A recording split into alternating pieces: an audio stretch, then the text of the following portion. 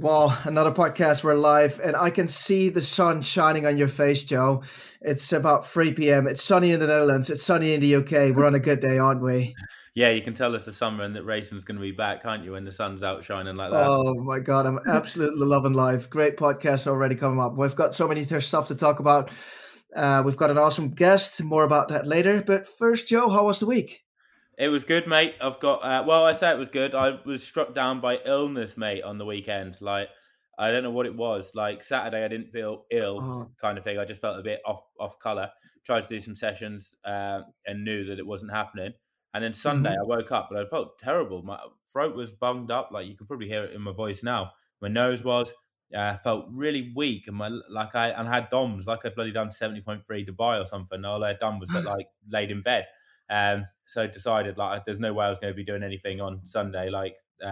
Take it easy, and then luckily today I feel good. But I don't know. It was so random how it came on. Like I felt good Friday, and then all of a sudden Saturday and Sunday I'm like there's something wrong. But I guess that just I thought I had COVID. By the way, I did a COVID test, but luckily didn't come up positive. It was negative. So even some of the best athletes in the world, you would say, have their on and off days.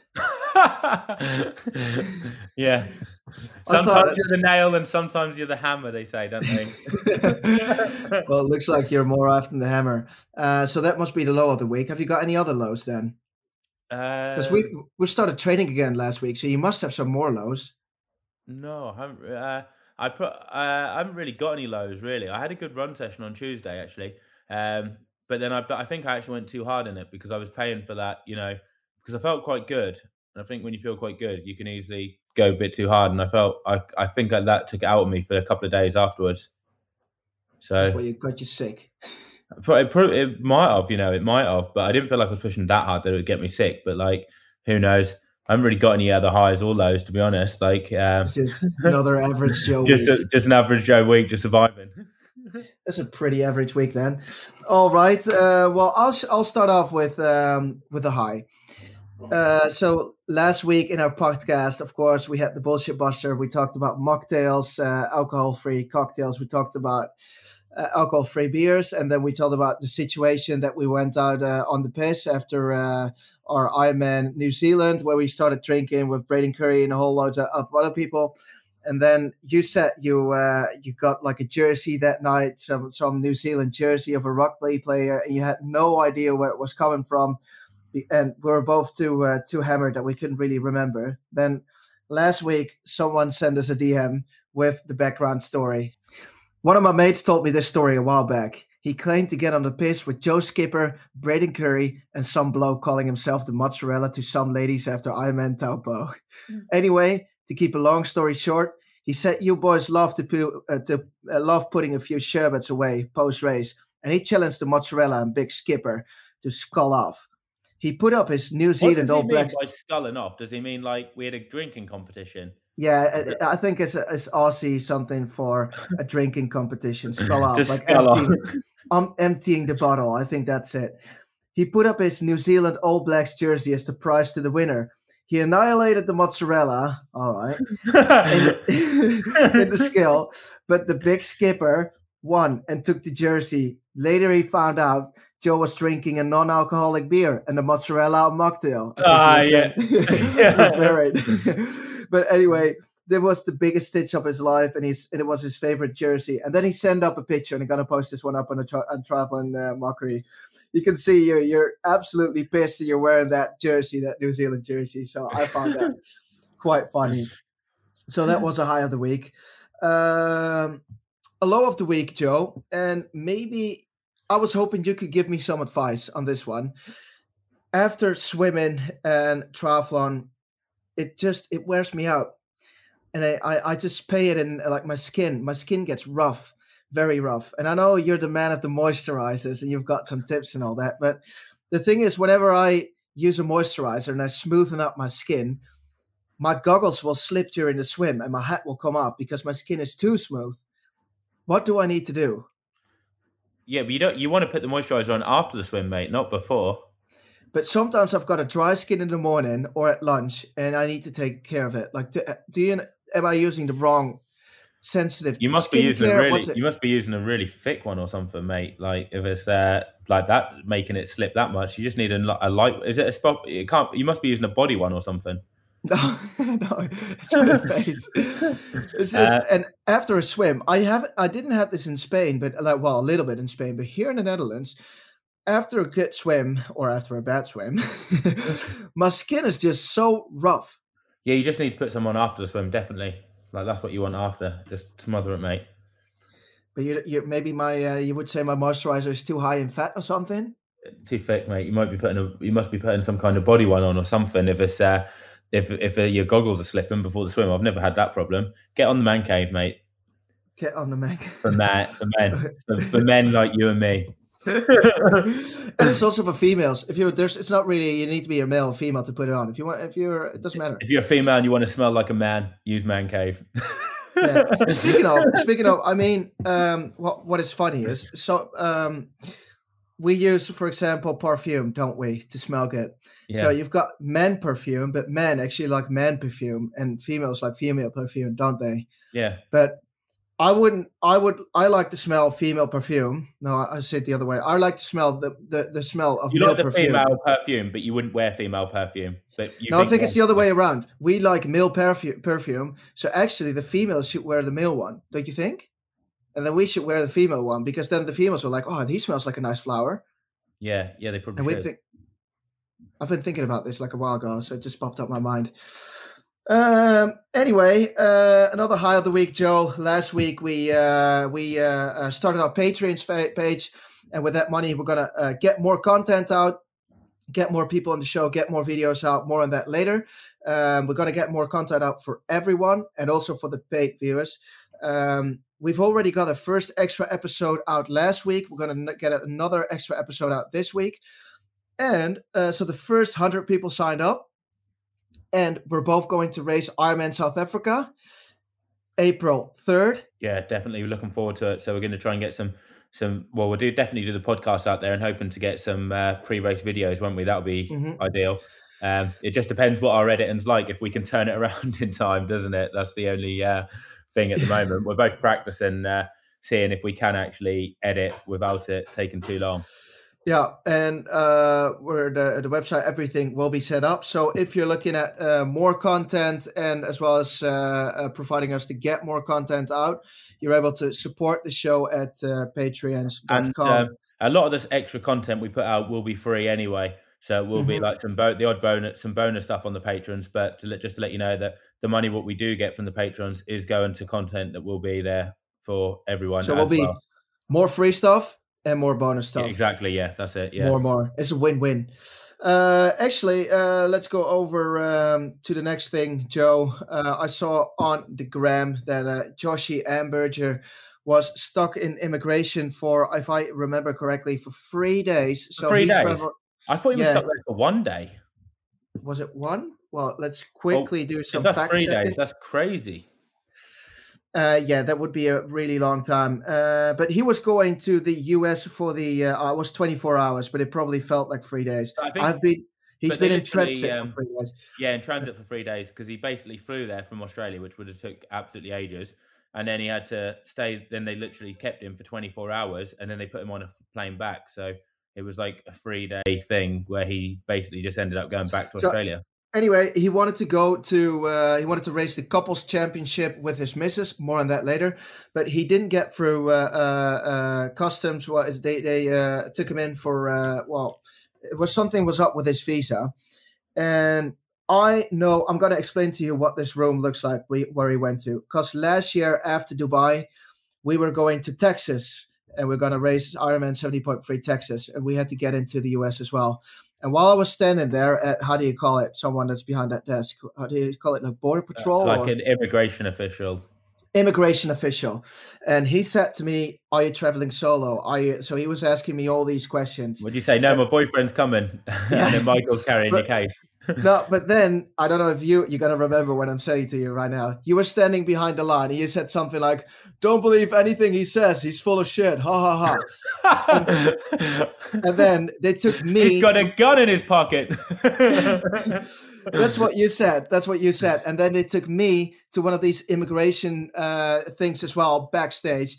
I had to hand them in my passport, my phone, and everything. And I went into one of these rooms, and you can see so many people. You've got beds in there. You've got like 20 people just sitting around, and everyone has got their own wild story. And the thing is, you don't know how long you're in there for, and you can't contact anyone. I couldn't contact you, couldn't contact anyone else. And in my case, I got in there because of you. But it is absolutely, it is crazy. It's So just what do you think? So do you think Ashley spiked him then, his missus, when he was going through and said, "Don't believe anything he says. He's always telling me he'll do the washing, and he never does. He constantly lies at home." Yeah, she actually had a one day like off, finally a bit of a vacation. Yeah, she's like, Joshing. "I'll send Josh back to Aussie, and I'll go and live it up in America by myself." No, but the thing, I was in there for 1 hour and it felt like flipping ages, and you can't do anything, just sit on a chair. And I wasn't even allowed to talk to others, but I think if you're in there for 4 hours, after some time, you're allowed to talk to some You of the weren't people. allowed to? What do you mean? They told you weren't allowed to, or you just didn't have the opportunity because no one was with you? No, there were loads of people in there. Some were laying on the beds, and I thought like, damn, they must be in here for ages. So I reckon Josh was one of them. But honestly, it is terrible. And he spent in that room for 24 hours, not able to contact anyone. That must be absolutely And crazy. a And you really don't know bad what's going on. and a really annoying thing as well is, although that's bad, he was one of the favourites for the $100,000. Him and his missus. Yeah, So yeah. they lost out on potentially the start money. Who knows? Maybe they might have got that, but certainly a first or second or third, because they were like, Ashley Gentle's like brilliant, isn't she, at non-draft and sprint? Mhm, Josh is like a good swimmer, and that swim from the couples try apparently was long. It was meant to be 400 meters, but apparently it was more like 800. So it was mhm. massively skewed to a faster swimmer. So Yeah, basically, they would have had a very good chance of winning $100,000, which is going to hurt. yeah. So just let that settle in. Yeah, that's that's a lot of money. But anyway, yeah, he got out. He went back to Australia, and she's gonna race Challenge Miami to Clash Miami upcoming weekend. More on that later. Anyway, let's go over now that we're talking about the Waterfall Bank Championship. It was a couples championship. You have to be a couple, and we basically what I thought the reason why they started this was because some couples struggled getting money during COVID. So the owner of the waterfall or something like that started Well, this race. I listened to a podcast with him actually Hmm. today when I was at Cycling. So basically, he said that when he was in Boulder and he saw him, it opened his eyes out, and he said loads of the like pros were like skint basically, Hmm. and they were like didn't have like that medical insurance that you need in America. They were off the normal one and all this kind of thing. And basically, he thought, you know what, I'll try and help him. So basically, one of the ways how he felt like he could help him is he sponsors some people. Like a lot of them are based in Boulder. I guess that's where he might live or has a house or something. And then the other thing he does is he created this race, but obviously it's for couples, which is the only downside because there's not a massive amount of couples, and it's a good Hmm. chance to get some extra money because you get $10,000 just for taking part. So you literally sign up and you turn up on the start line, 10,000 Hmm. guaranteed. And then I think if you're third, you get another 10,000. Second, you get 20,000, and first, you get 100,000 extra. That is a great bonus, isn't it? Yeah, like I could do with that. I could have done with that. And we've got some ideas to improve this concept for the future. Because Joe and I thought, what if you could sign up and you're a triathlete, a professional triathlete, but your missus is not, or your husband is not, or someone else is not. So that would make some real good content, wouldn't it? Like videos. People would love to watch that and suffer. Yeah, because it would be quite tactical because you could have a male pro who's obviously quicker than like a female pro. So you could have a male pro as the triathlete in the relationship, but then the Hmm. female pro could lose quite a lot of time to the non-fit sorry the female who doesn't do it could lose a lot of time to the female pros. Hmm. But then you could have a male who or the female pro in a relationship who would be like obviously good. She'd be right faster than like right up there with the other females. But then the male who isn't a pro male triathlete, but is a decent like quite into his fitness and stuff, he might not do too bad over a sprint distance to a male pro. So it would balance it out probably quite a bit. What we saw some comments online about that we're not seeing like male, female, but they tried to invite some. Well, I'm actually hedging my bets for next year because they said that they would. They tried to get like same-sex relationships, but I'm hedging my bets because we were chatting about this and we were saying, weren't we? Like, why couldn't you go in a relationship? So I've actually going to sign up to Tinder and create a little dating app, and I've been thinking of a little bio. But you need to have a Tinder then, because normal Tinder. Yeah, but that's where I'm going for it. I've even got a bit of a bio, so I'm going on there, and you obviously see what people say about themselves. So I've got a cunning plan, and I'm looking a bit outside the box. I'm not just going for a female because everyone knows I don't want to just go for a male, and because they might ban that, it might be banned. So my cunning plan is transgender partner. Always a loophole. Really? It's a loophole. They can race against the females, and everyone knows the fastest female athletes nowadays are the transgenders. They're killing it, mate. Like, they're absolutely lighting it up. If you're thinking about this, so because some people said it would be unfair if a male pro and a male pro would go in that race and then race against the other couples, and that had me thinking, would it actually? Because if Vincent Luis was racing that race with his missus, so for example, if we were a couple, I would get my ass absolutely kicked by his missus in the sprint distance. Do you think you would? Well, in a swim, I think you would get a deficit on Vincent Luis. I would get a massive deficit on his wife. But would you be able to put time into his wife on the bike that you could hold the buffer? On the bike, yes, and on the run, it will probably be, I don't know what would you would need to give me a buffer. You'd need to give me a buffer. I'd be like, come on, Tom. I would probably not be able to give you a buffer, and Vincent would be able to kick your ass. So I think you need to be a pretty decent male couple in the short distance to be able to kick one of their asses. Yeah, definitely. Joe, we're going over to the next race of the weekend, 70.3 Dubai. 70.3 Dubai, and we have an interview with actually the champion from the race this year. So the male champion of 70.3 Dubai is Martin van Riel. He himself, he came fourth in the Olympics, won 70.3 Dubai. Some say it's a world record. He himself doesn't really like to talk about world record because he says it's all like different. How do you call it? Like surroundings, wind, the course. The other course is like 4K short. That's like it's just a fast time. You would say he's in great shape. Yes, there he is. So we had him on the show. We asked him loads of triathlon mockery questions later on in the pod. But right now, let's talk about the race. Have you watched it, Joe? Well, I saw it on the tracker. There was unfortunately no live coverage, was there, actually showing it? And it looked like a group of 3 or 4 about 4, I think, got out the swim together. Martin van Riel, Daniel Beckard, Filippo Azevedo, and there might have been another guy. I'm not sure. Maybe Salvesberg and Pierre Correa. Yeah. But the fascinating thing was that Christian Blumenfeld missed the lead group. That was the big key thing, because obviously you would have expected him or hoped that he would have gone there. I mean, obviously the others, I think in a smaller race like that, it can be sometimes harder to get on the feet because there's a smaller pack, so you don't get as much as a draft. But then other ways it can be easier because there's not such a fight for the feet. Do you know what I mean? So it could go both ways. But I think for him, that would be a bad swim. Like he would have expected to have been in that lead group, wouldn't he? Getting out on the bike. And no matter who you are in that race, if you don't get out at the front, you're pretty screwed, because there can be a tendency to have a lot of media vehicles on the course. So if you're not in the front, it can be a bit fucked. And it's very hard to come from behind. So he was a 1 minute 10 back on the bike. And last week, he said he was on a rough day. On the bike, there was a group. He was with Peter Hemerick and Andy Costes.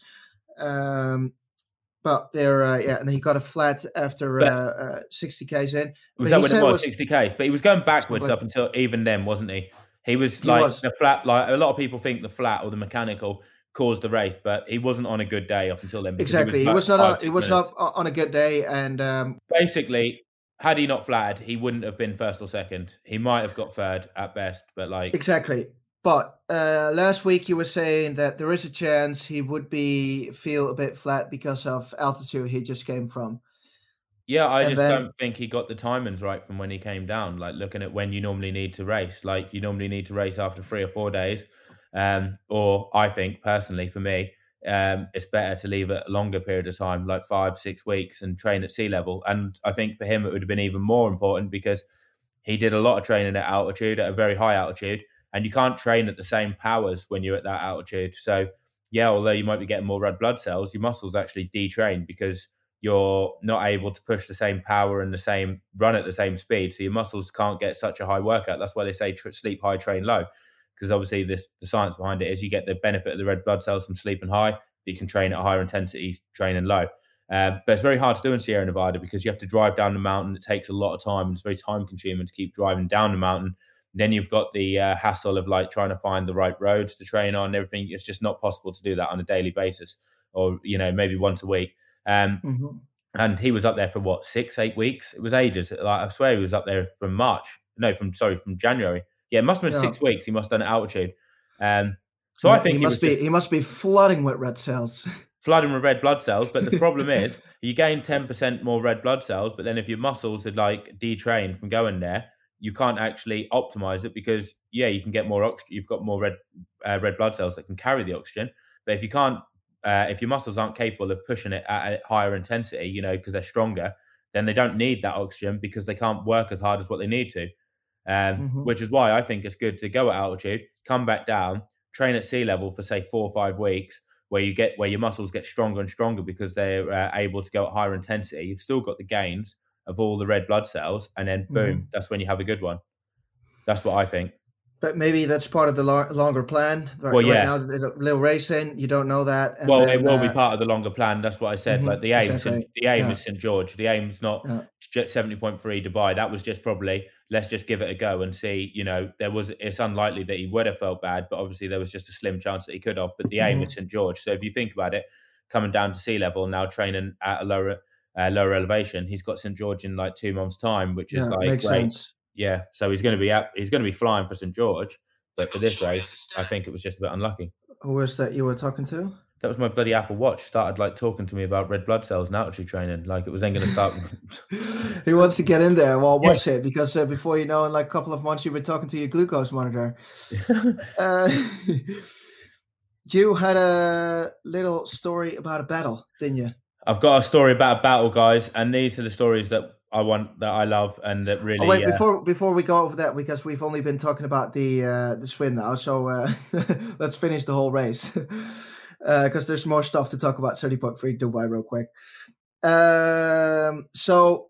Actually, before the run, you had Martin Van Riel and Daniel Beckengaard. They got off the bike. They had a 6-minute lead, and then they both ran like an awesome race. Like Martin Van Riel ran a high 107, 1756, and Daniel Beckengaard ran a 109.30, and Pierre Lacour at 107.37. What do you think, Joe? If you hear these times, you as a long distance athlete.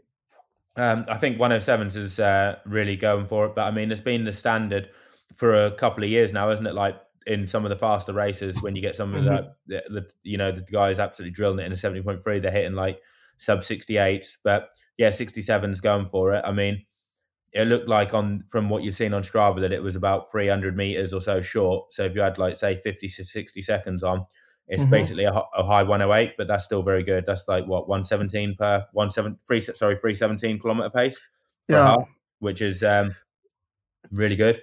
Do you know Well, what amazes me? For example, in this race, we were speaking beforehand about Bart Arnaerts that if he doesn't have a great swim, he's lost the race, and he's won this race before in the past. He had well, he's not known as one of the best swimmers, but for him, he had a really bad swim. He had a 28-21 swim. But then on the bike, he was absolutely flying, getting in almost 1 minute slower time than the boys up front. So he managed to ride his way up front to the race and then run at 1:13. So I still think that is pretty decent, isn't it? So that's why he is such a beast over half distance, isn't he? Yeah, and especially when you get a tougher half distance where it's a bit, because the thing is on this race as well is, even if there's like, say, no motor vehicles or anything, and it's like a legit race, like that. The thing is, because it's so flat and fast, it's very hard to gain 2 or 3 minutes on someone because the speeds are all so high. Like, say, a lot of people, will be riding at, say, 44, 45, or say 45, 46 Ks an hour, to go maybe 48 Ks an hour, which is only going to save you basically 5 minutes over the whole bike course. So if you're 2 minutes behind after the swim, you've got to ride 2 Ks an hour fast just to get a 2.5, 3 minute lead. But the extra power is probably going to be 40 watts or so, maybe more. I don't know. A lot of extra power to go from 40, 45 to 48 Ks an hour. So if you don't get out near the front on the swim, you get punished for that even more on this course because you just can't make the time back. And then obviously if you have to ride that much harder, how much is it going to take out of you for the run? You're going to be depleted, but your glucose stores are going to be depleted because you've worked so hard on the bike, or your legs are going to be sore and you can't run as fast. So if you can do a good race on this course and you're not a very good swimmer, then you're going to be a force to be reckoned with on tougher courses. Yeah. In the female race, Joe, is won by Laura Philipp, Daniela Ryf in second, and Lottie Lucas in her debut as a professional, because she lives in Dubai. We know her because she's Mrs. of Filipe Alvacedo. She came in third in her first professional half distance race. She led the swim out of the water. They swam 26.5 minutes, and there was a bigger group, like a 1 minute back. And then on the bike, Laura Philipp got off the bike with Daniela Ryf. Lottie lost a bit of time there, like 8 minutes to them on the bike. And then Laura Philipp managed to run away from Daniela Ryf, and she managed to put 4 minutes into her. So Laura Philipp is obviously on some good run form. Yeah, and I heard apparently that Laura Philipp could be rated the number 1 triathlete on the PTO rankings after this. Really? Yeah, because apparently she only needed 100 points. I think she had 2 mega scoring races and one that wasn't too good a scoring race. But the thing is, it's a bit I like the way the PTO does the rankings with its time, and it's like it favors fast times. But there should be something in it where it favors certain races, because Laura Philipp, although she's beat Daniela Ryf today, which is a great race, she hasn't raced any decent, really top opposition in the last year or two. There's no, in the Ironmans that she's done, 7.3s and everything like that, there's not been Lucy Charles, there's not been another race for Daniela Ryf or any of the top girls. And I think, in order to get some of the top scoring points, what you can, the higher points, you should have to race some of the top girls and blokes as well, racing the top blokes. I mean, I guess they need to wait. What I'm trying to say is some of the races that have a bit more prestige. So if you do certain races, they're going to give you more points so it attracts stronger fields, because it would be a bit funny that someone could be ranked number 1, but they haven't raced the World Championships and they haven't raced anyone who's not anyone else in the top 8 or whatever, apart from Daniela Ryf once. That's to be ranked number 1. It just seems. But we can talk about PTO rankings another time for a subject of the week. That was a good result by her, though. That to beat Daniela Ryf by 3 minutes is pretty impressive. And for Lottie to come in third in the first professional race, really good. Really good, really, and to really lead the swim as well. Yeah, I would sign for a swim like that. Anyway, Joe, let's go over now to your little sauna battle. So this is a message I got from a follower of the podcast, and he's a Norfolk boy. He's from Norwich, so he's a Norfolk. He's a Norfolk boy. So we know his story. Probably half of it is true. All I'll say is he's got a bit of cunning to win some sauna battles. It's not all about being manly and staying in there and not making eye contact. Sometimes you've got to use your head to outsmart them. Exactly, but before we got into this, we've got 15% female listeners. Joe is going up and up every week with more female listeners. We want to have some female sauna battle inside information. Like, what do you know, females? What kind of mental tactics do you have? Is it different? Is it different battles? We want to have a bit more female or insight. A female chicken and male. A female chicken and male. Stuff like that. So Morning, Go on. Tom and Joe. I've just returned from an epic sauna battle, and it's not even 8 a.m. yet. I left Norwich at 5 a.m. this morning to get to a pool before work. See, that's the dedication that we have in Norfolk, you see. He left before 5 a.m., Tom, to get to the pool. You haven't really seen 5 a.m. last year, have you? Impressive. I'm impressed already. After my swim today, I hit the sauna, knowing I didn't have long before I had to be at work. There were only 2 or 3 others in the pool, so a sauna battle wasn't on my mind, and I sat on the top shelf. So he wasn't even expecting it. He screwed himself a bit because he'd already sat on the top shelf. You get even hotter on the top shelf. It's hard. He was probably sweating like God knows what, Percy Pig or something. Like a few minutes later, chap comes in. He sits on the bottom shelf facing me. I was like, I'm top shelf, no water. This is on. Game time. He's in now. He starts up a conversation. He talks about what's going on in Ukraine to make a tenuous segue into how God is going to intervene soon and save them. Asked me if I have faith. I was like, no, mate, I'm a scientist. I hoped that would kill the conversation, but no, he went on and on. So not only is this guy trying to beat him in the sauna battle, he's trying to prey on him mentally. He's trying to get in his head when the guy's in a vulnerable situation. So it goes on. Then it dawned on me. Us triathlon idiots aren't the only ones having sauna battles. Evangelical Christians are using the saunas to try and convert people, and they don't leave the sauna until it's job done. So now I've got a real dilemma. Do I let him convert me so he can get out and I win? But then he would win too. I couldn't have that. So we battled back and forth for a while. They're talking about suffering while they're suffering in the sauna. This is getting so grippy now, isn't it? The origins of my life, etc., etc. For like 20 minutes, my heart was starting to race. My heart rate was up to 140 just sitting there. Oh man, I know the pain from this guy. Like I've been there. This is going to take him weeks to recover from. And my chest was starting to feel tight. My head's gone down between my knees. Advantage Christian guy. A couple of minutes after that, I knew I had to get out. I stood to go. And he was like, I've got a brochure in my bag. How about scientists can be Christians too? I'll go and get it for you. Wonderful, I said. After you. Triathlon idiot 1, evangelical Christian 0. He said, after you. There you go. Go on, get it for me. So he says, I like to think that in some alternative Christian podcast somewhere, Robert, who also did give me a business card, is sharing the story of how he came up against a scientist and managed to give him a brochure. I also noted that after giving me the brochure, he returned to the pool area, presumably to do this all over again. So there's the cunning, you can always get out with someone. You can come across as a gentleman or a lady by saying, after you to them. They think, oh, they're so kind. And you quickly get the win in the dire moments of the game. That is like, if you watch football. That is high tactics. Yeah, that is like, it's 1-1. You're in injury time and you're thinking, oh no, it's going to go to penalties and we're going to lose again. And then you quickly score a last minute winner in the dying moments of the game. I was thinking you could also say when you're already sitting on the top shelf to someone else, like, it sucks that there isn't really another higher level in this sauna because this one is actually getting a bit too... Exactly. It's all about the mental games in there because you're not actually competing, you're not actually running, you're not actually doing anything. So you're just sitting. And it's a slow grind. It's a slow burn because at first you get in there, it feels easy, doesn't it? And then it's like when you do a run, if you're doing a hard run, it gradually starts to grind you down. And then it's a battle of who wants to give in first, because you can always stay in a bit longer, can't you? But you don't know when the end is. Who wants it most? Who wants it the most? It's great mental. I think it's brilliant mental training for an Ironman, to be honest. Like I would say, it's up there with one of your key sessions going into an Ironman.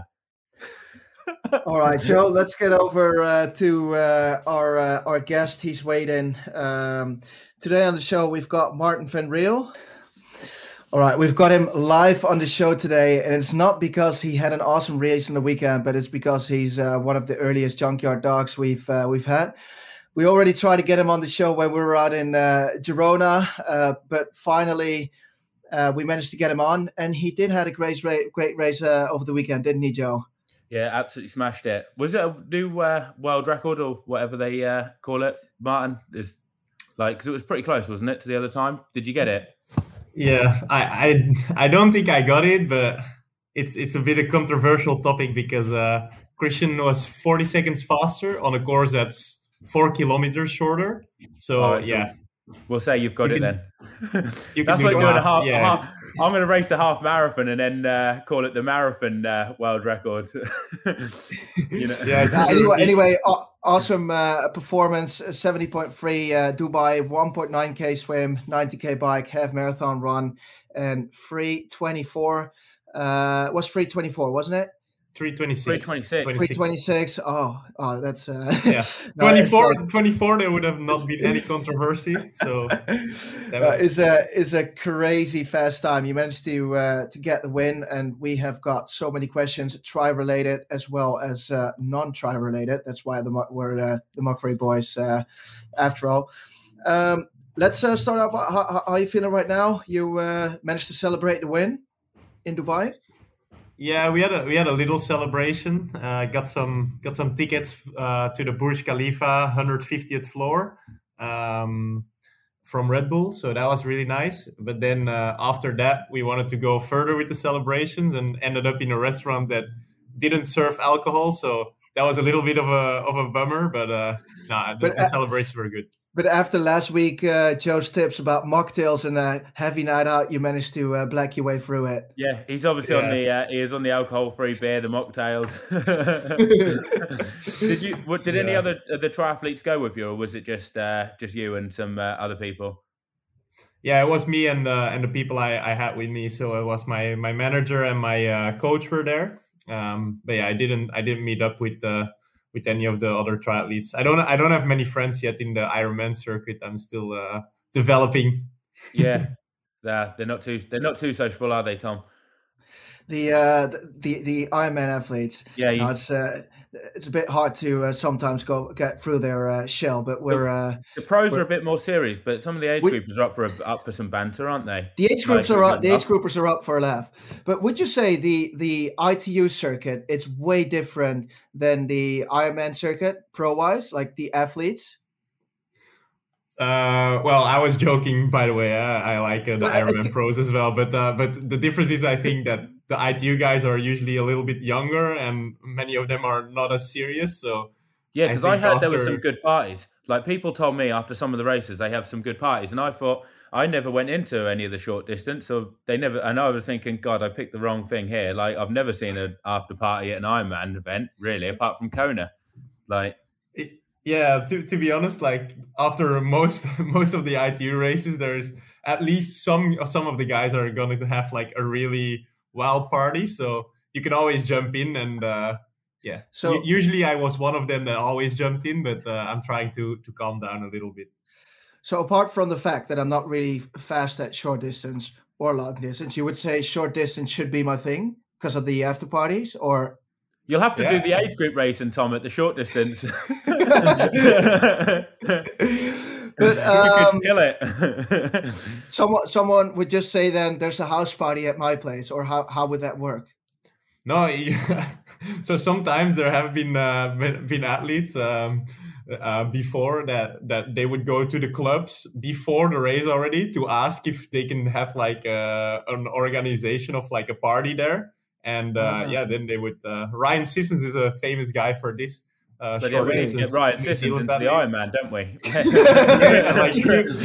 He would go to clubs before the race already, and he would go and ask them like, "Can you do can you do us a favor? Like, can we get like a zone? Like, can we get some free drinks?" And I know that he got in trouble with it from Triathlon New Zealand a couple of times. Yeah. But, right, Ryan Sissons, get his number, Tom. Well, he's coming to St. George. Maybe, Joe, we should do this in St. George as Ryan is going to give us a few ideas and tips, and then we'll try to do it in the Ironman scene. Because we're missing that. Yeah, and with all these parties, I'm surprised there wasn't more of these triathletes going to that couples try. You know, with the prize money, $100,000. Did you see that, Martin, for the win at that? Yeah, I saw that. So the couples championships. Do you then, because the prize money is way more than the race in Dubai, you just won with like a world record time. Would you then thought back, oh shoot, I wish I had a girlfriend 5 months ago, so I could have like get that $100,000 and really be ripping it as well. I heard there was booze at that after party as well.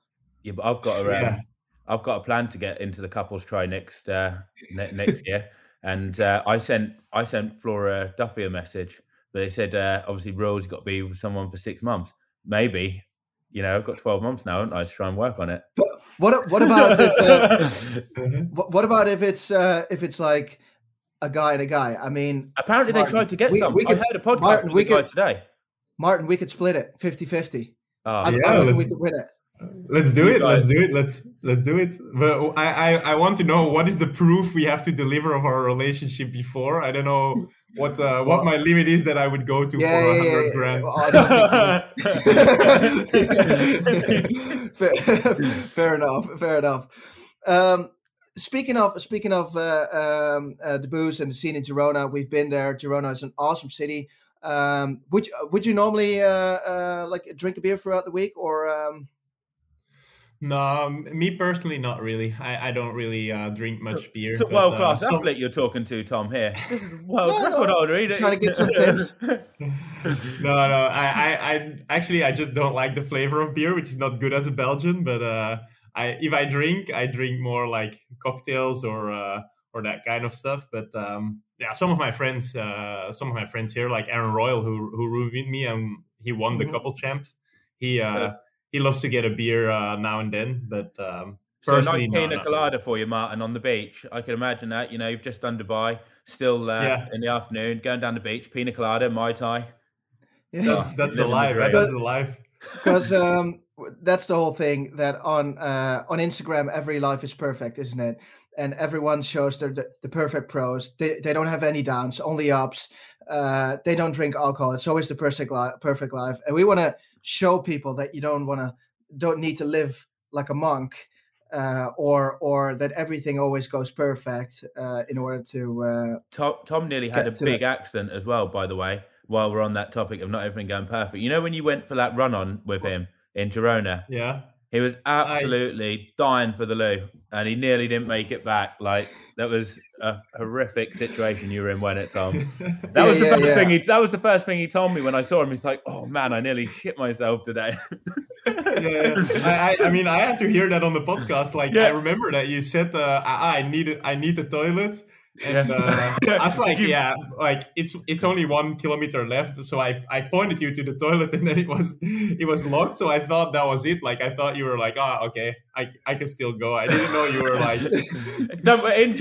In Malaga, he just went on the beach next to the toilet like a dog. All right, let's go back to you, Martin. You're training in Girona. What's the training in? Well, we know what the training is like in Girona, but how do you normally train? Do you most of your training solo or with a group, or how? Yeah, so that's actually been a really big change for me now, because I was always with Joel Filiol and his group. That's actually why I came to Girona. So I trained with Vincent Lewis, Jelle Gaines, Aaron Royal, and many other guys. Now I changed coaches, so I'm a little bit more on my own, because my coach now, it's a Belgian guy, Clem Poleunis. He has more younger athletes who will come on camps here, but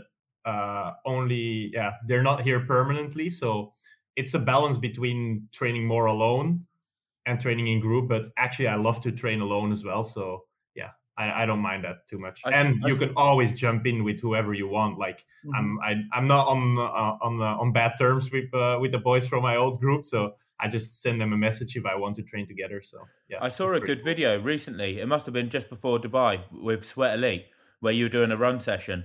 Like, was it 2x2 miles or something, and 6 by a mile? On there. Yeah. That was a really good one. And then there was some of the other guys who were doing the slightly shorter session triathletes, and then there was like some beast who you were running with on the mile reps. Like, is he a triathlete? He was flipping flying like 4:30 for him on trail.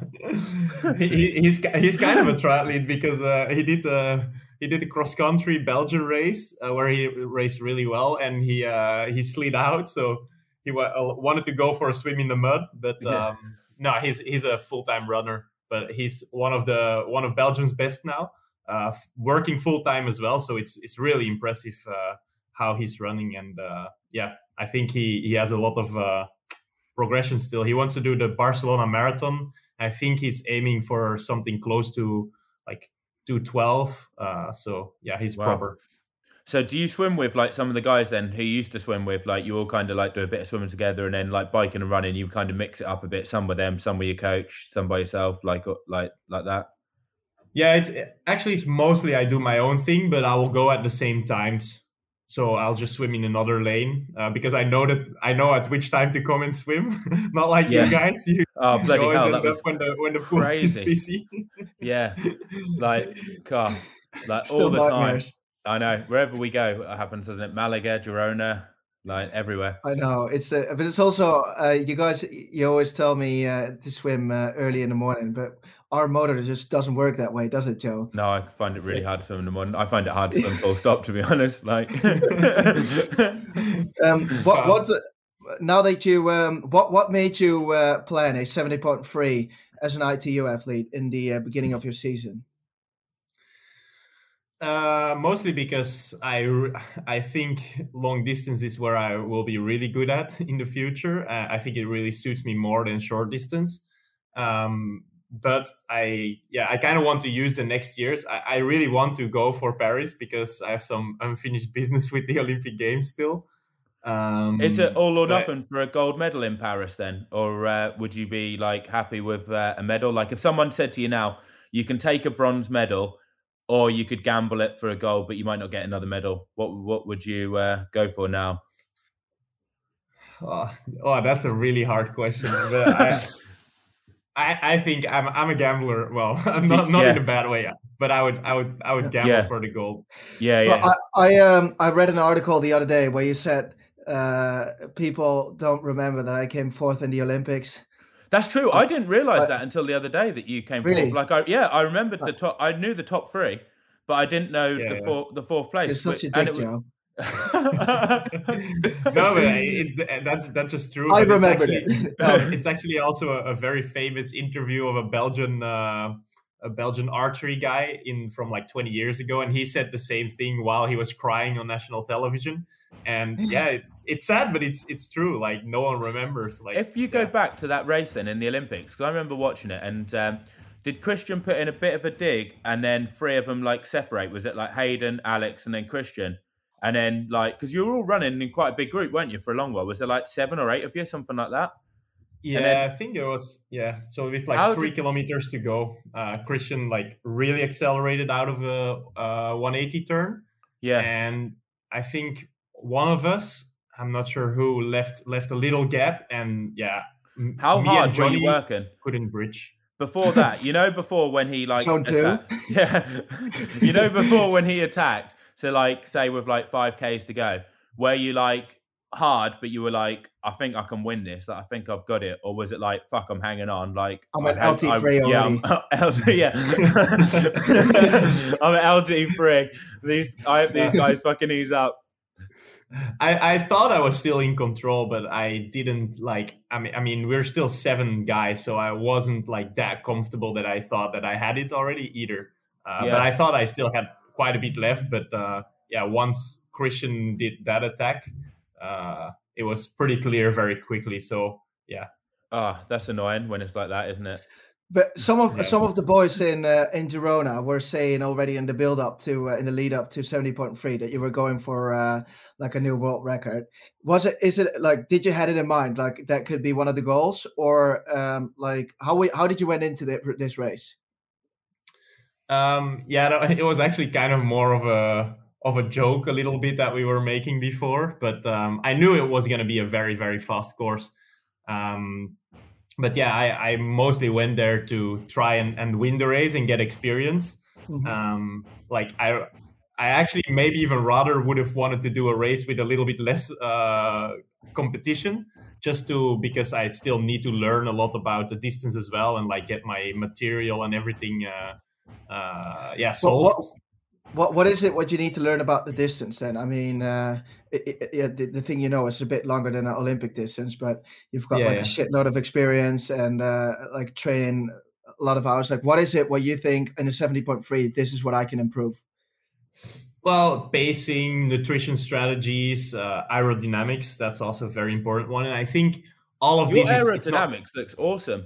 Your aerodynamics looks awesome because I saw a picture of you, a little video you post up on your Instagram beforehand, and the position looks absolutely awesome. Like really dialed in. Like, did you set that up yourself, or did you see anyone with that for that? No, I actually just saw like a local guy here. His name's Emi. He does bike fitting in Girona. He actually did work with Jan a couple of years back for 1 or 2 fits as well. But we just basically set that up quite quickly, I would say. And yeah, I don't know. I was very happy with it as well because it was a big improvement from my last position. So yeah, it looks really good. At what point in the race did you bark at Daniel Bekkegaard like a dog because you knew you were going to cash in the checks? Well, definitely not on the bike because he was putting the hurt on me. But it was actually really funny because I thought he was surging the whole time. But he afterwards, I told him that, and he's like, "Well, I thought you were surging the whole time." So like, when the other would go to the front, I thought I was trying to slow down a little bit, but he said that it felt for him that I was accelerating. So yeah, it was only on the run that I started barking like a junkyard dog. But, Did you do it? Did you do it? Well, I kind of did, but it was more of like an asthma attack kind of thing. That's what we want to hear. Throwing a dog for a laugh. Yeah. So you've got an awesome question. Have you got, Joe? You've been having that one on your mind for a long time. I can't even remember what question it was now. Give me a clue. A tough training day. Oh yeah, that's the one. Right, because I had some of these questions that I thought of when I was speaking to Tom. So obviously after the race, you've shown you're in great form after Dubai. But if someone gave you the option of doing a 6-hour ride with the Terminator, 320 watts on the river, or Chris XXX takes you to work and he's like, I'm going to give you some tips, but you can fill in for me for a day. But Martin, it's a 12-hour shift here.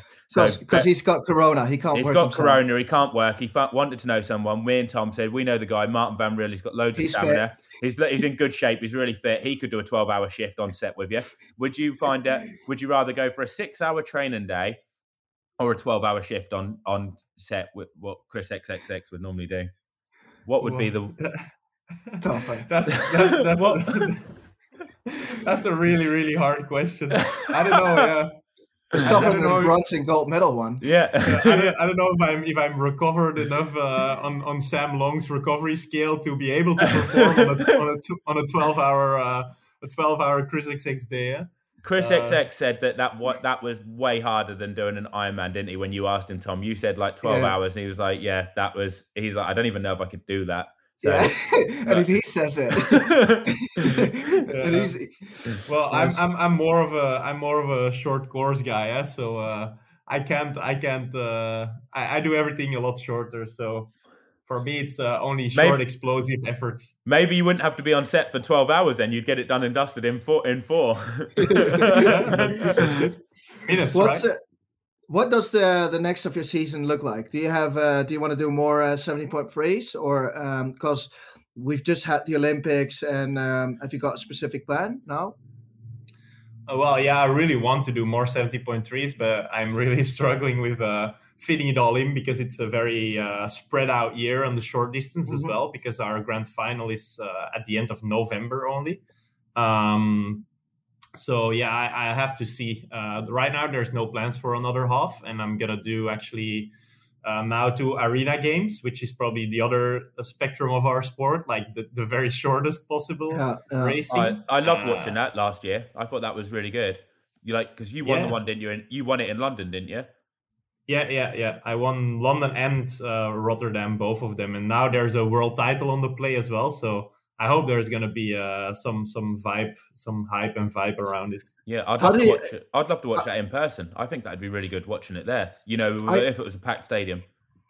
Are you then called World Champion Arena Games, or what? What's the how does that work?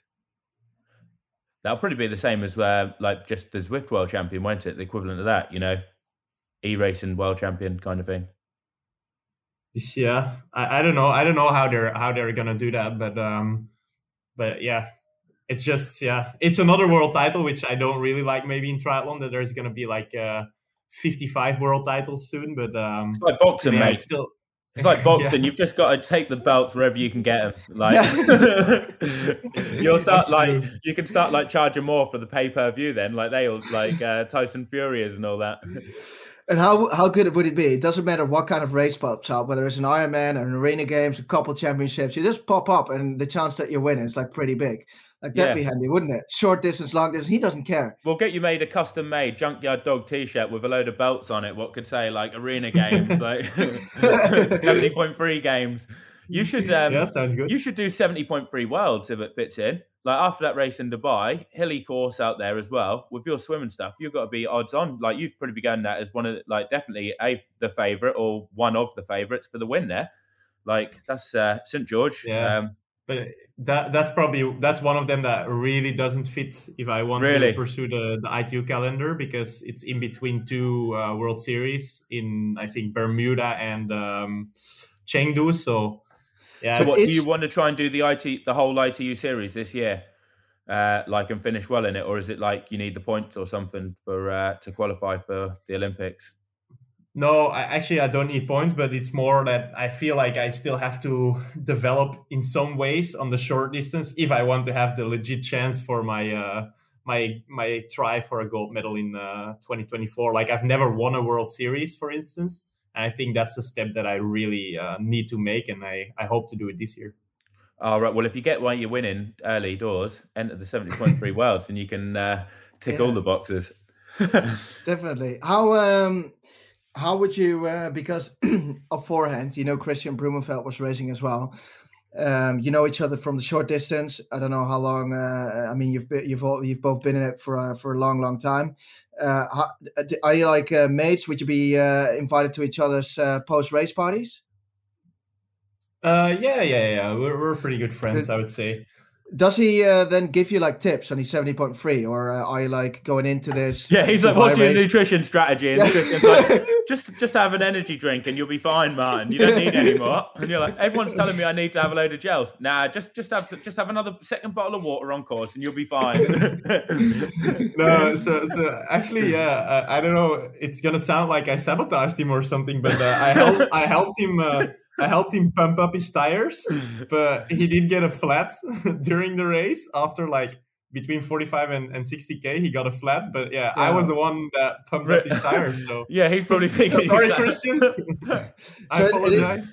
It's like it's good dynamics between you two. It's not like rivalry, because that's what I think. If you look at short distance, there's way more banter and friends. Whereas if you look in long distance, it's way more rivalry. For like the thing I think is, don't you think, Joe? What, people like not really wanting to help each other? Yeah, that's a lot of people. You try and ask them stuff, and they won't give you any tips, will they, or anything like that? They try and keep all to themselves, don't they? That's why they're all listening to Triathlon Mockery for the tips. Yeah. I don't know how much it'll help them, but yeah, they're like that. Have you? Is there anyone who you've raced against, Martin? Like who you really want to beat? You know, just some people that you don't really like, or you know, you've got a bit of a rivalry with. Like they could past or present, they could have been retired or anything. Like, is there anyone? Or is there anyone who was in the short distance who was a bit mouthy? You know, they'd swear at people and stuff like that. Yeah, that for sure.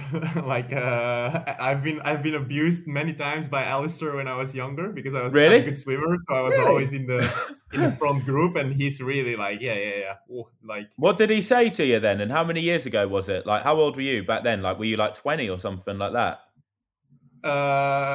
Yeah, probably about like 2021, doing my first World Series races, and then I was like up there with him, and he would say words I can't say on the podcast, like, "Come and take a pool, you like really lots of peeps." Yeah, but I mean, I'm a more encouraging kind of guy, because now I'm trying to kind of take up sort of a similar role in the front group. But when he's shouting stuff like that at people, were they like scared and they thought, all right, I'll do a turn, or did they think, oh, I'm not going to do one now because he's being a bit of a dick, like, you know, I'm not going to do that? Like, I would be scared and pull the train along. You know, when I was younger, I did a road race, and I remember like we were like, so it's just biking, and I was riding across, and I got across the breakaway, and there was this guy in there. I still know his name, Martin Smith. His name was. He was in the RAF, and he was such a fucking angry person. And we got across the breakaway, and like me and this other guy were fucked because we just had to ride across. And I know I was only about 19, and we were sat on the back for a bit. And he said, "Do a turn, or I'll push you in the fucking bush." What? Yeah, and I thought he said that to me and this guy, and I thought, bloody hell! Like I was like, all right, because he shouted the way he shouted it, you thought this guy means business. And I'd heard he'd done stuff to people before, so I started doing a turn, and the other guy couldn't do a turn because he was fucked, like from riding across. So he still sat on the back for a bit, and he said, "If you don't do a fucking turn, you're going in that bush next time." To him, and I thought, fuck, surely he's not going to push him in the bush while we're riding around. We're riding, and he pushed the guy into the fucking bush. He actually pushed him off his bike. I saw him do it, and I thought, Jesus, if my legs get too tired and I can't do a turn, I'm next going into this bush with this guy. So did it motivate you? It motivated me, yeah, because I thought I don't want to be going into the bush. Like I was about 19, this guy's about 40 in the RAF. He's pretty aggressive. Yeah, it was like 40, mate. Holy like, shit! Yeah. All right, so that's how you get the best out of each other, isn't it? I still remember the guy's name. So you had a bit of a rivalry then, Martin. But do you then still think right now I would like to beat Alistair, or I would like to beat someone else? Is there someone you have been beaten by that is like on your list? That's my man. It doesn't have to be necessarily in a bad way. Like you could have some friendly rivalry. No, well, I mean, we could say it. It's for me that's more Henry Schumann. Because I don't know if you guys know, but in 2016, I was actually already sixth at the Olympics. And I would say I was closer to a medal there than I was last year.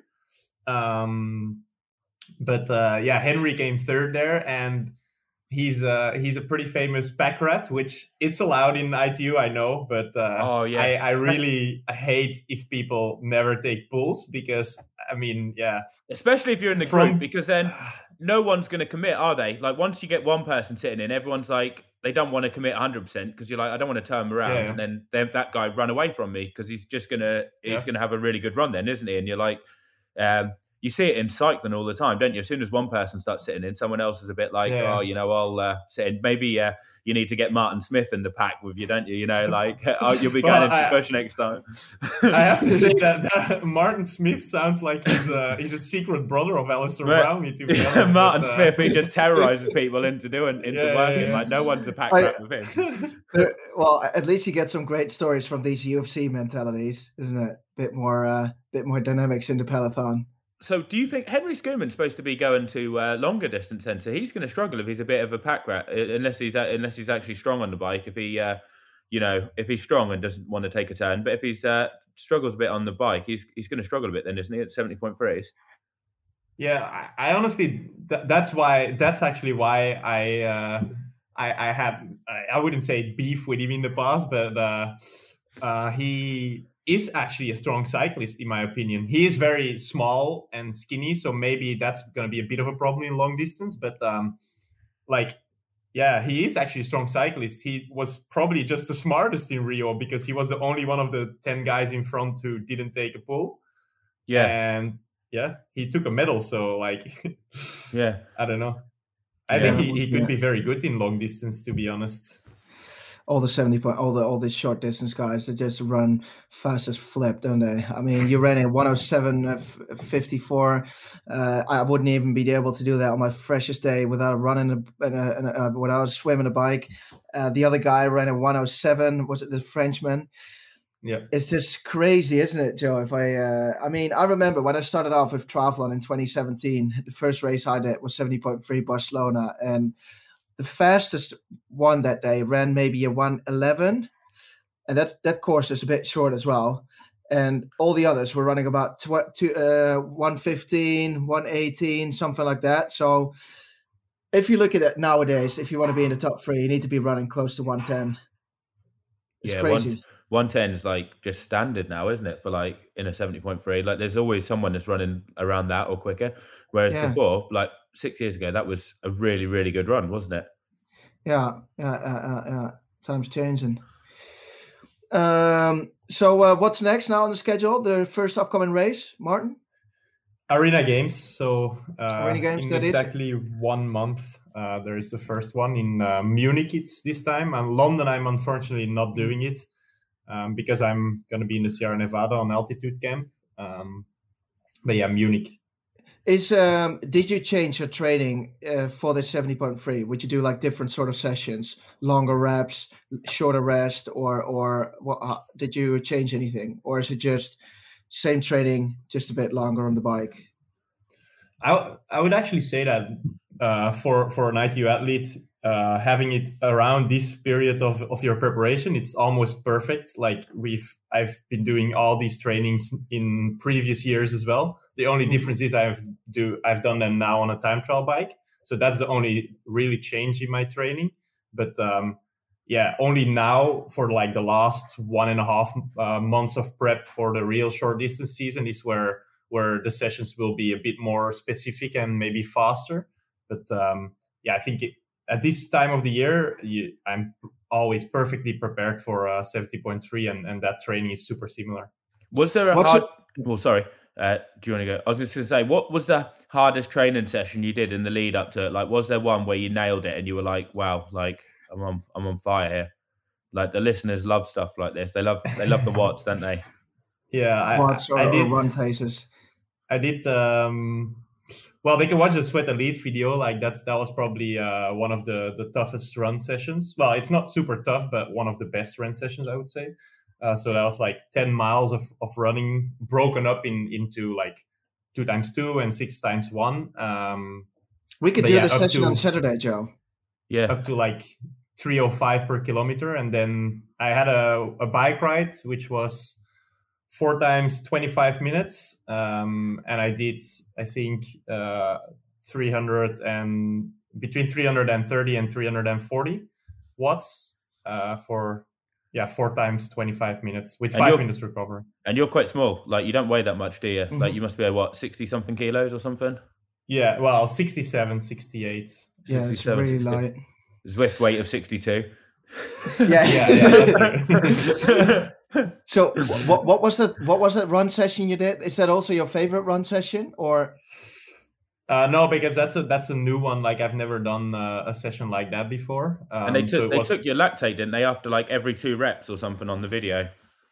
Yeah, right. Yeah. So 2 times 2 miles and 6 times 1 mile, and the 2 miles were about 3:10 pace per kilometer, and the 1 miles were about 3:05. 3:03 pace per kilometer. That's really, really good. What do you train? Do you do the lactate testing often? No. Well, I only had one really lactate test now, because before with Joel we never did it. But now we also use it a bit as a tool for intensity control, together with many other factors like power on the run, power on the bike, heart rate. But yeah, like this session, the run session, I had to stay under threshold, which for me, it's 3.2 lactate. We're getting a bit theoretical here.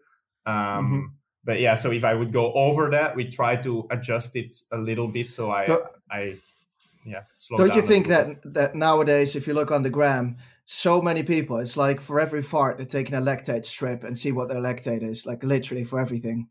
I said to Tom, I'm going to bullshit bust this, because like there's so many people that I see doing it and they haven't got a clue what they're doing. They're just taking the lactate without actually knowing any idea what the numbers are to them, you know, because I mean, I remember when I did it in sports science, we all had to do like testing and see, because it was always slightly different for each individual person. I see people just using random numbers and doing some right dodgy stuff. And it seems like they've seen Christian Blumenfeld and Gustav do it on a few YouTube videos, and now everyone's buying one. Like, I wish I had shares in a lactate company, like selling company. I'd be making a mint. Yeah, and it's also like they're doing it like 5 times a day. 5 times a day. Well, yeah, and they do like. Well, not really, but. You know they do crazy, like a lot of testing. Yeah. But it's all come over in the last 6 months. It seems like I never seen any of it before, and now every guy's doing it. Last question, Martin. I've already seen you doing this for a long time, but for an ITU athlete, I don't know if all your ITU athletes do that, but you normally bank like really, really big runs on the weekend, something like 30K runs with a lot of intensity. And I remember seeing that for the first time maybe a year ago or something. I was like, fucking hell, that's like a shitload for a short distance kind of athlete. But is it something a lot of you athletes do? Because them runs are pretty big and hard. Yeah, it's actually kind of funny, because most of the ITU athletes seem to have like very, very similar trainings, whichever of the big groups you're kind of with. They all do the same. Like the lead squats, they all do a very similar approach to whatever Joel does. And like Joel's, it's actually not far away from what the Norwegians do and all that. So like, yeah, a lot of us do really big weekend runs, but I don't really know what the reason is for that. Yeah. So what do you run? I don't have an explanation. Do you do like a 2-hour run then every weekend, even when you're training for like the short distance? Not every weekend, but in the build-up, so in this period. And I think that's why in this period I'm perfectly prepared for 70.3. We would go up to like 1:45 to 2 hours very often with a lot of intensity inside that run as well. He did massive runs, mate. You should look at his Strava. Like I saw them pace. I was like, "Fucking!" I've seen some of them in the mountains. Like some of them are on like trails in the hills, aren't they? Like really hilly runs, like just outside of Girona. But that's I love that here. Like the mountains behind Girona, they're really, really beautiful for trail runs. What is it? What you want to see? What you want to see a change in the triathlon scene, or do you sometimes think it's a bit too serious? Because that's why we wanted to get you on the show a long time ago, because we think you are like taking the sport very serious, but yourself not too serious. And I mean, the sport is sometimes a bit too serious. And how do you think we should change it, like as triathlon as a whole? Yeah, like for sure. I'm a big fan of the podcast because you guys you make fun, you make jokes. You're not too you just say what you think sometimes, and I love that. But that's actually the problem why I couldn't come on the podcast when you were in Girona. I was wearing a Super Sapiens, so I felt God! no. yeah, I know. And actually, we really busted that bullshit because it didn't work for me. The needle was bent, and like my values were through the roof the whole day. So yeah, that was definitely worth. You killed it. Yeah. But no, I think there has to be a bit more joke, and also maybe a little bit more beef between the athletes. One thing I want to set the scene with you, Martin, is a little in your next ITU race. If you get off the bike, you run the long, gets the 7Ks in. There's Vincent Louis, Christian Blumenfeld's mixing it up because he's thinking it will be good speed work for an Ironman. There's Gustav in there. All the hitters are in the group. I want to hear one of them say, "Fucking hell, Martin's barking at me like a dog," and you go barking at him like a dog. You carry on, drop them, and then win. And that's what we want to hear. We want it. That's a statement, doesn't it, Tom? If you can bark at him like a dog.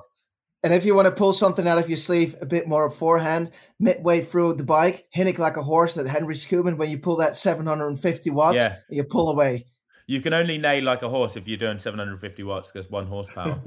But if you've really got the minerals, you'd bark, wouldn't you, as you're starting off, like as the horn goes for the swim. But that's a big confidence boost because if it doesn't plan out well and you bark it like a dog, they're just going to be like, "Oh my God, like that guy barked like a dog and he didn't even back it up," you know. So like that's a big statement, isn't it? If you do it before, the dog is a big statement. Or you did it on the bike to that guy, didn't you, in New Zealand? He wanted to fight. He wanted to fight him afterwards. One of our friends had to mediate it. He really doesn't like you since because he's actually sent me messages complaining about it, and he's not happy. He listens to the podcast still. He still every time he hears the dogs, shivers all over his spine. Anyway, Martin, big thanks for getting on the podcast, and everyone, make sure if you want to support Martin, give him a little follow on the gram if you didn't do that already. And curious to see how the arena games are going. We'll hope you can cash in some of the belts there. Yeah, good luck with the rest of the season, Martin, and thanks for coming on. Yeah, thank you guys for having me. Joe, let's go over to the Bullshit Buster. You saw something on Instagram, on YouTube, on OnlyFans, and that one really grinded your gears, didn't it? Yeah, basically, I keep seeing on YouTube, Instagram, everywhere, people doing lactate testing. It's literally like they've never done it before, and like over the last 8 months, I must have seen nearly everyone doing lactate testing. and they do like they're doing the actual test. They're using it for some sessions, but I see some of the protocols that they're using so dodgy, like for getting results, that you kind of think like, what's the point in them actually taking the odd sample lactate, because they're not even like they don't seem like they're doing the right testing to get the results. Dodgy ways of taking lactate as well, so they're probably going to get like some dodgy numbers, and also probably just not even knowing what they're doing with the data. I mean, you hear some of them talking about it and they're just plucking numbers out of thin air, like they've Googled stuff, seen what numbers it says, but it's not the same for everyone. You know, they vary a bit depending on what your physiology is like, and obviously you need to do a proper test to see. And it just grinds my gears, Tom. It just grinds my gears how everyone's like going on about it. All right. So we've got the lactate hype. How should you then do it? When should you do it? Should you do it very often, or should you just once to set like base, or should you, if you do it, should you do it like every week, or and why do you think the majority is doing it wrong? Well, I think like you want to do like a proper step test when you do it. And so you gradually increase the effort, you know, say like, I'm just going to say on the bike, say you start off at 200 watts, then you might do 220, 240, 260, 280, keep doing a 20 watt, say jumps. You could do 3 minutes or 4 minutes at each step. And then you plot it on a graph. You take the lactate after each one and you see where the turn points are, the various different turn points, the LT1, the LT2, and then you can see where your thresholds are. But when does LT3 come in on that? Mate, that's just when you've got a cyclist trying to drop you. LT3. LT3 is like a last minute call for help. It's like you're going into war and you've got your comrades there and you just say LT3, and that is basically one of us the rest of us might pass out on this climb, but one of us has to beat this cyclist. That's an LT3 moment, you know. You're up the hill, your ball's out, and it's literally like, just do it for the lads. One of us for the team. Please beat this guy. That's an LT3. It's like a cry for help, SOS, basically. In what cases would measuring lactate be healthy?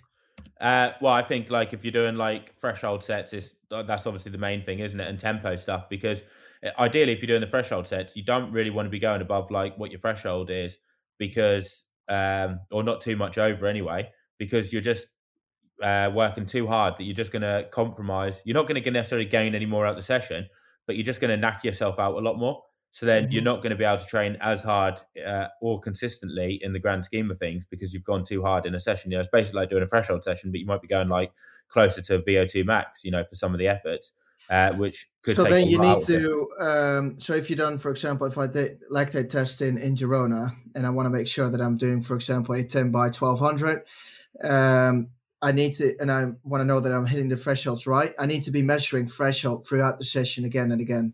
Not necessarily throughout. You might do like, say, one after the third rep, one after the sixth rep. Yeah, but you need to do it during the session. It's not like you did it once during training and then in the upcoming months you can do it. Well, you could do once during the session, because if you've experienced on it, and that's the thing, if you know where your turn point is and you said you just did one, you could do one after like the fifth rep. It's just a guide, basically. It's just a guide. Actually, what grinds your gears is that people aren't doing the lactate testing right, but it's not necessarily lactate testing. It's more like the protocols that grind your gears. Yeah, that's what grinds my gears. Yeah, that's what grinds my gears. All right. What about lactate testing for amateurs? Someone that's doing a 17-hour Ironman or his first Ironman, do you think he should be on the track lactate testing? Totally pointless. Absolutely ridiculous. Like that would be worse. That would be worse than going on a night out and drinking mocktails, wouldn't it? Like that is like that would be like the most ridiculous thing, wouldn't it? It'd be like, you know, I don't know. Well, you say it's the most ridiculous thing, Joe, but I had some of I've had 2 intakes with people that wanted to start and doing their first triathlon, like the first triathlon ever, and they see these videos of, for example, Christian Blumenfeld or Lionel Sanders, and then they're asking me like, when do you think we should do lactate testing? And I'm like, mate, we first need you to be able to like run 30 minutes without you needing to stop for a walk. They're not fit enough to complete the lactate test.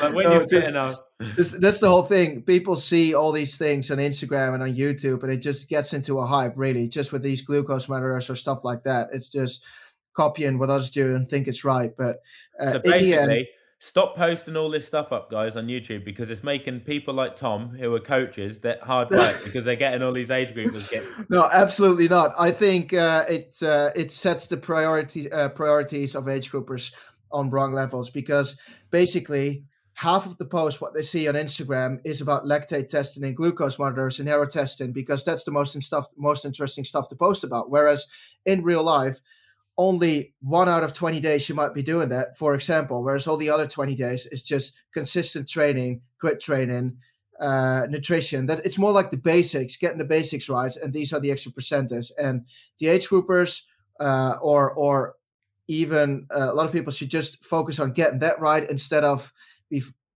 messing around with all these. You should have told the guy who's like the 17-hour guy. You should have said, you don't need to worry about that. Just go hard, mate. Just get stuck in. Just get stuck. Just do a max effort and get a mocktail after. Enjoy the journey. Like enjoy the journey. Just get him to go out 4 times a week.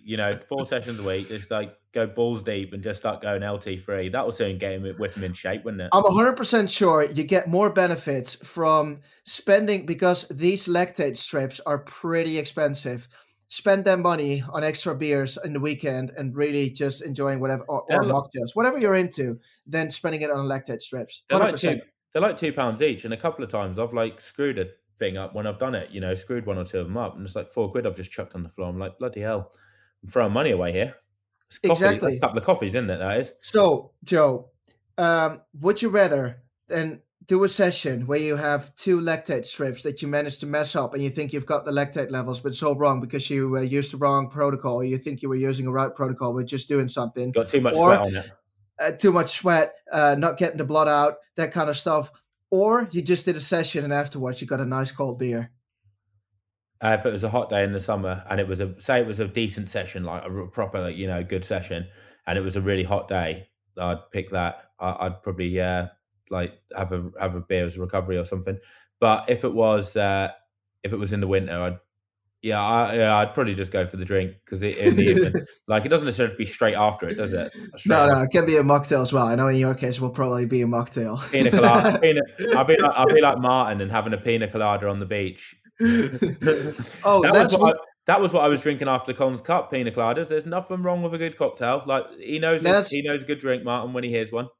I know. Last weekend I had I've never had this one before. Maybe some people know it. So I had a cocktail that was Bacardi Raz. That's like the, I think, strawberry one or something. Bacardi Raz, or is raspberry, with a little bit of blue curacao and then 7-Up. Really? Mate, that's a beast. That's an absolute beast. We're going to drink that one after Ironman South Africa. Ironman South Africa. And like Martin van Riel said in his during the interview, what's this party guy called again that's hosting all the parties? Ryan Sissons, was it? Was that his name? We should be going to some bar in South Africa and get a post-race party going. Yeah, we'll do that. If anyone's out in South Africa racing, let us know. If you fancy an after party, we can try and sort out somewhere there. A bit of a social, have a good laugh after the race. Send us a message. We'll sort it. All right. Well, we're going to do it ITU style. ITU style. All right. For this week, we don't really have an Instagram post of the week. Maybe we'll have an Instagram post of the week next week. We're going to see. Don't forget to rate the podcast. We'd be loving that. And go over to our patrons for the extra episodes if you like to listen to that one. Anyway, Junkyard Dogs, thanks for listening. And we'll see you back either on Thursday for the extra episode, or we'll see you back next week. Yeah, see you next time. See ya.